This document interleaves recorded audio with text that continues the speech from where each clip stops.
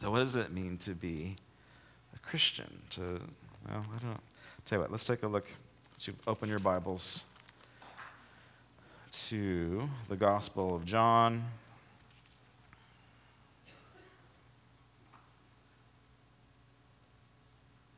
Chapter 13, verse 34.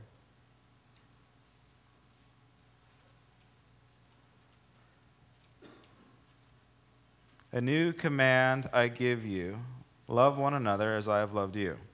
We've heard this, right? So you must love one another. Now by this, all men will know that you are my, what's this one? Disciples. Okay. So Jesus actually never uses the word Christian. It's only in the Bible like 3 times.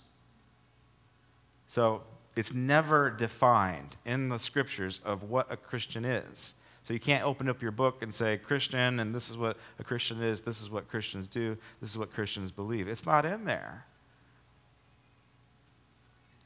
But disciple is. And disciple is an awkward word. It's a hard word. Like, you hear the word disciple, like, I'm going to disciple you, and you're like, I don't know if I want you to disciple me, right? Because it has some power to it. It has a demand to it. And one of the ways that I've heard this taught before, and I don't think it's accurate actually, because I want to redeem the word Christian, because I want to be Christ-like. I want to be a little Jesus, like God's called me to be. Now, one of the ways that I've heard this taught, I'm not saying it's bad, I'm just put it into perspective, but the way that people that are really teachers and preachers that want to really push into the deeper things of God, what they'll say is everybody can be a Christian, but not everybody is a disciple, right? You can be baptized, you can be christened, you can be confirmed, you can go through the membership classes, and then maybe somebody will give you a certificate that says that you're a Christian. I don't know. But it's like you can be born a Christian. So that's the idea, that's the mentality. Everybody can be a Christian, but not everybody is a disciple, because it is as if discipleship is even a higher level of commitment. I think that it is. Because in the Bible, we have discipleship described point by point. We know what it is to be a disciple, and I think that they're synonymous. I think in order to be a Christian, you need to be a disciple. In order to be a disciple, you need to be a little Christ. Okay, that's just so again, I want to redeem this word.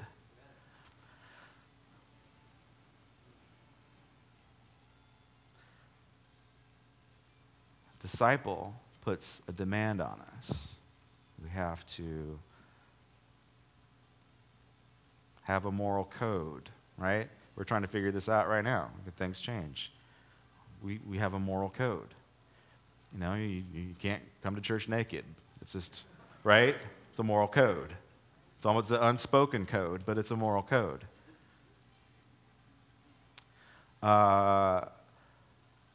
There is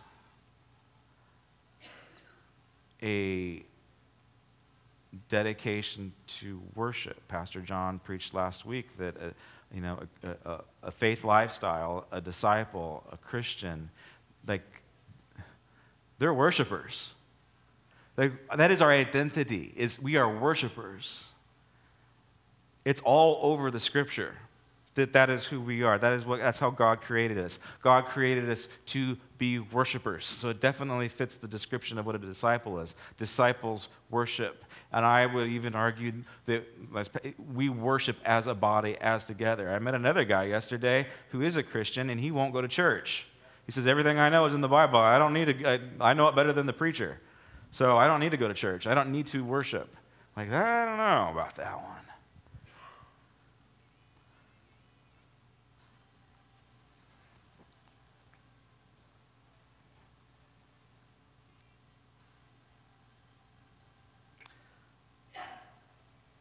A new commandment I give you, love one another as I have loved you. So you must love one another.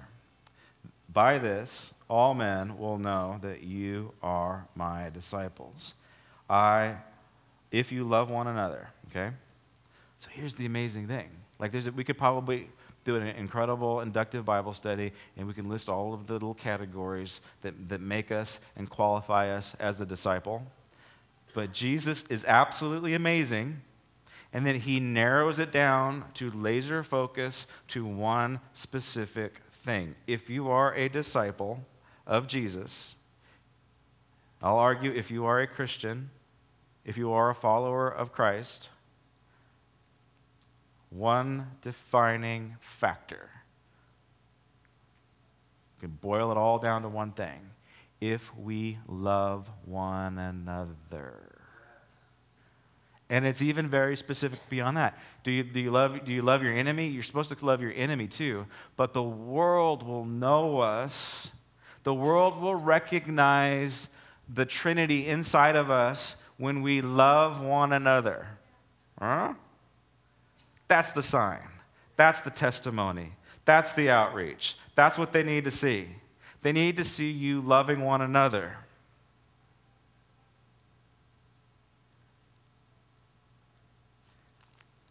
Do I have time for that? I don't think I have time for that. Sure I do.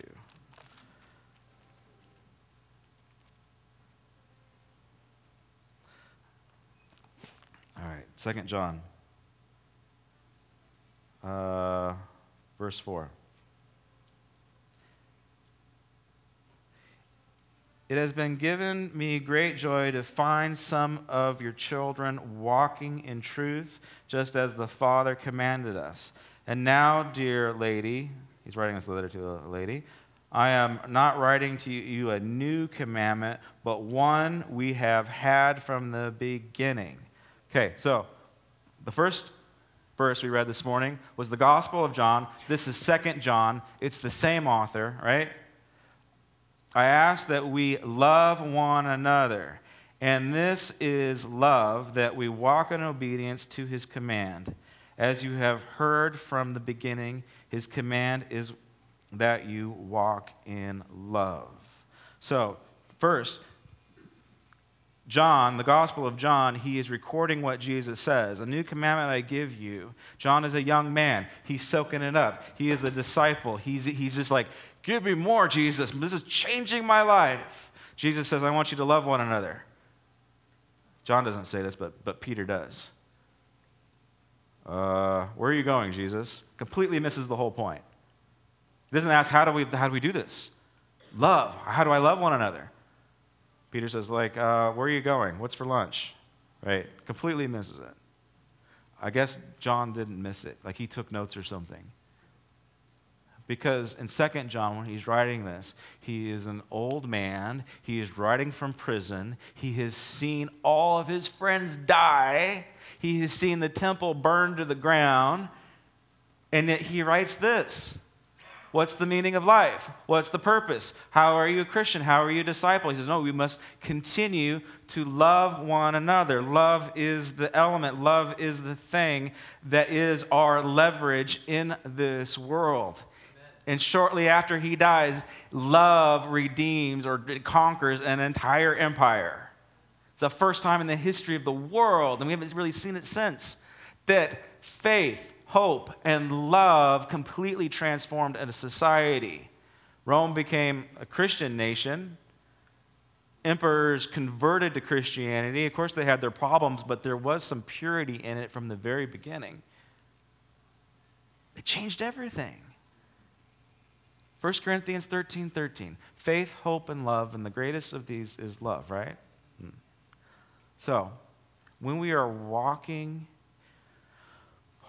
out, practically living this Christian lifestyle, we call it a walk for a reason, because you're moving, you're active, you're doing something, right? Have you heard this? Have you heard this in Christianese? How's your walk, brother?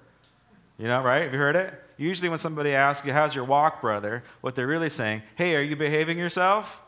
Right? How's your walk, brother? Well, are you, that's code for you're in sin right now. I need to straighten up, right? How's your walk, brother?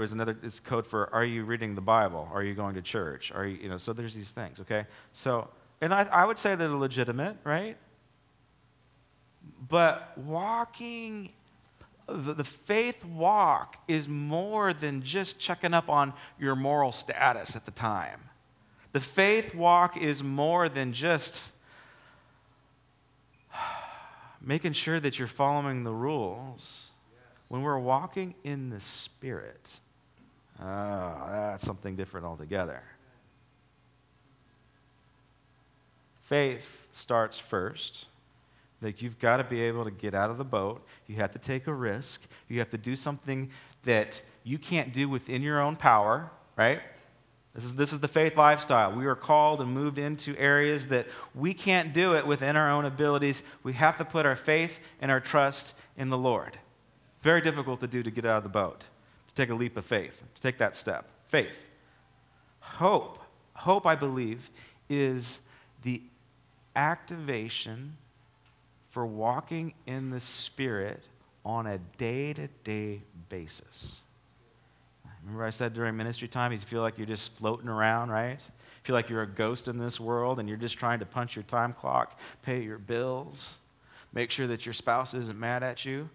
That just might be me. You know what I mean? And you're going from point A to point B, point A to point P. Let me just get this done. Let me just get through this thing. Right? Have you ever said that? Let me just get through this thing. And all the while, that attitude and that mindset is walking in the flesh, my friends. I'm sorry, but it is.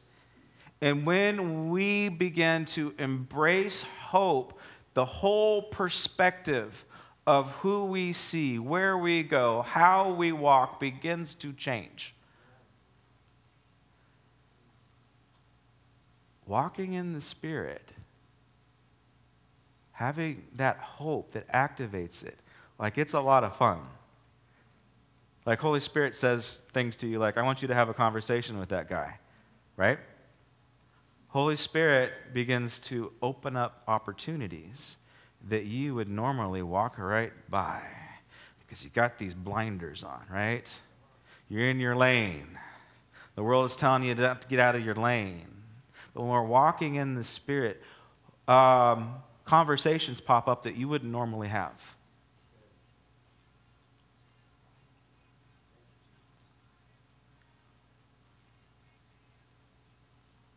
You get stuck in traffic, and instead of complaining about the traffic, you say, all right, Lord, what does this time delay mean for me and you? Are you in this time delay? What are you setting up? You never know. God could be in it. Oh, I don't want to take the time to talk to this person. It's going to suck the energy right out of me. If you're infused with hope, you'll know the right words to say, to speak life, to open up doors, and you just might be blessed in return. The disciple knows faith, hope, and love. He's walking in this hope. He's activated by divine appointments.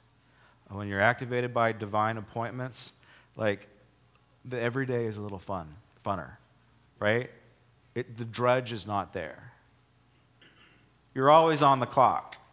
The disciple is always on the clock. Right? The disciple is always on the clock. You know, the Holy Spirit's not going to work you to death, but He just wants you to be available and to be obedient. You don't have to do the hard sell. You don't have to do the sinner's prayer. You just have a conversation. And they're going to be attracted to the Holy Spirit that's inside of you. They're going to be attracted. The annoying person.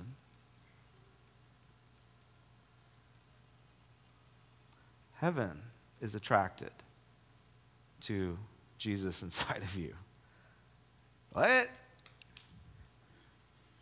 I told that to the guy last night. Because he says, I got filled with the Holy Spirit. I got the God of the universe inside of me.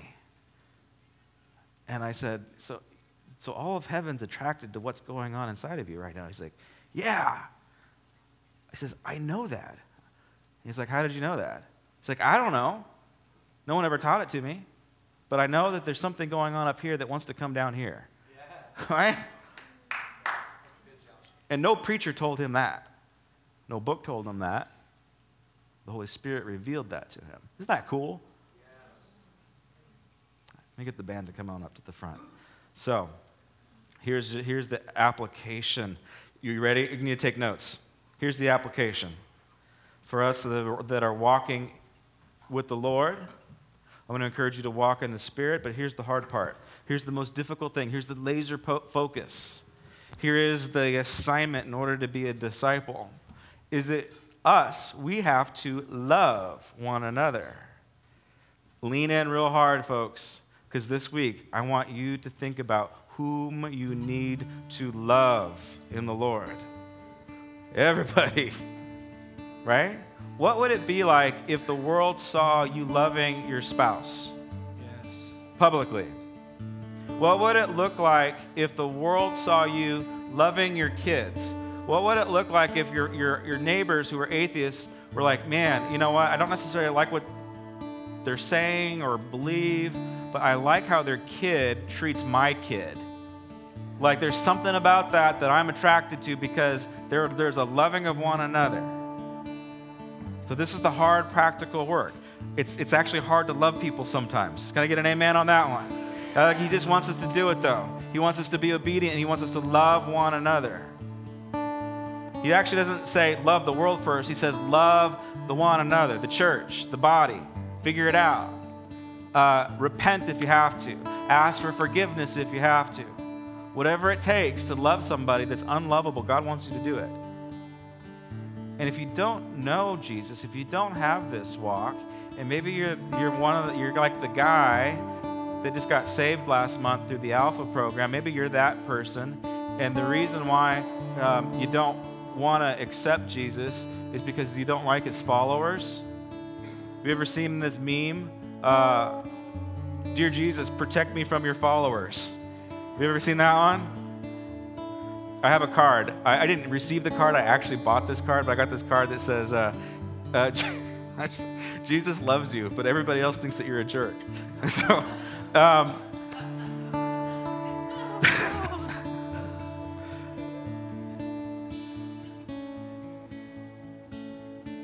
if you don't know Jesus, like if you've been pushing back for all these years, here's the thing. We're a lot like you. We're a mess. We're broken. We're cynical. We're mean to people. But we're really trying to fall forward here.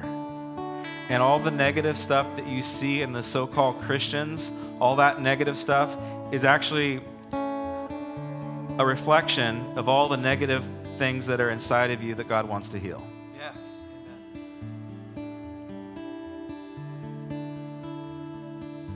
We're really trying not to be judgmental. We're trying to walk in love. We're really trying not to be condemning. We're trying to walk in hope. We're really trying not to be pessimistic. We're trying to walk in faith. So, non-believer, here's an opportunity to walk with us. All those negative things that are in you, like Jesus wants to change them. He wants to heal you. He wants to make you brand new. Let's stand up and let's pray. Heavenly Father, right now we thank you so much for this time together. We thank you so much that we can walk in hope, that we can be activated by that we can have opportunities that arise because we're just a faithful disciple that is saying, all right, I'll do it. There is no more clock. There's no more time card with you, Lord Jesus. I'm always on. So God, right now we just ask that you just set up divine appointments for us. And the hard work of loving each other this week, I pray right now that you speak to each and every person, and I pray that you give them a specific assignment on how they can show love to their fellow Christian. How do you love one another? Like, it's a specific thing, folks. You need to lean in and listen to the Holy Spirit right now. He's going to tell you something very specific. Get your wife a card and stick it on her car while she's at work. You know, something like that. Take your kid to the movies. Something. Make that phone call and ask for forgiveness. What is it? It's going to highlight specifically in each and every believer right now, because he's calling us to love one another. And if you're the cynical non-believer that doesn't like Christians, come on in. Like, even if this place is an obstacle, find a group that meets in a coffee shop and talk about Jesus. He's after you, and you can't avoid him. Let's just continue to worship. Actually, I need to send you off. Sorry, folks. All right.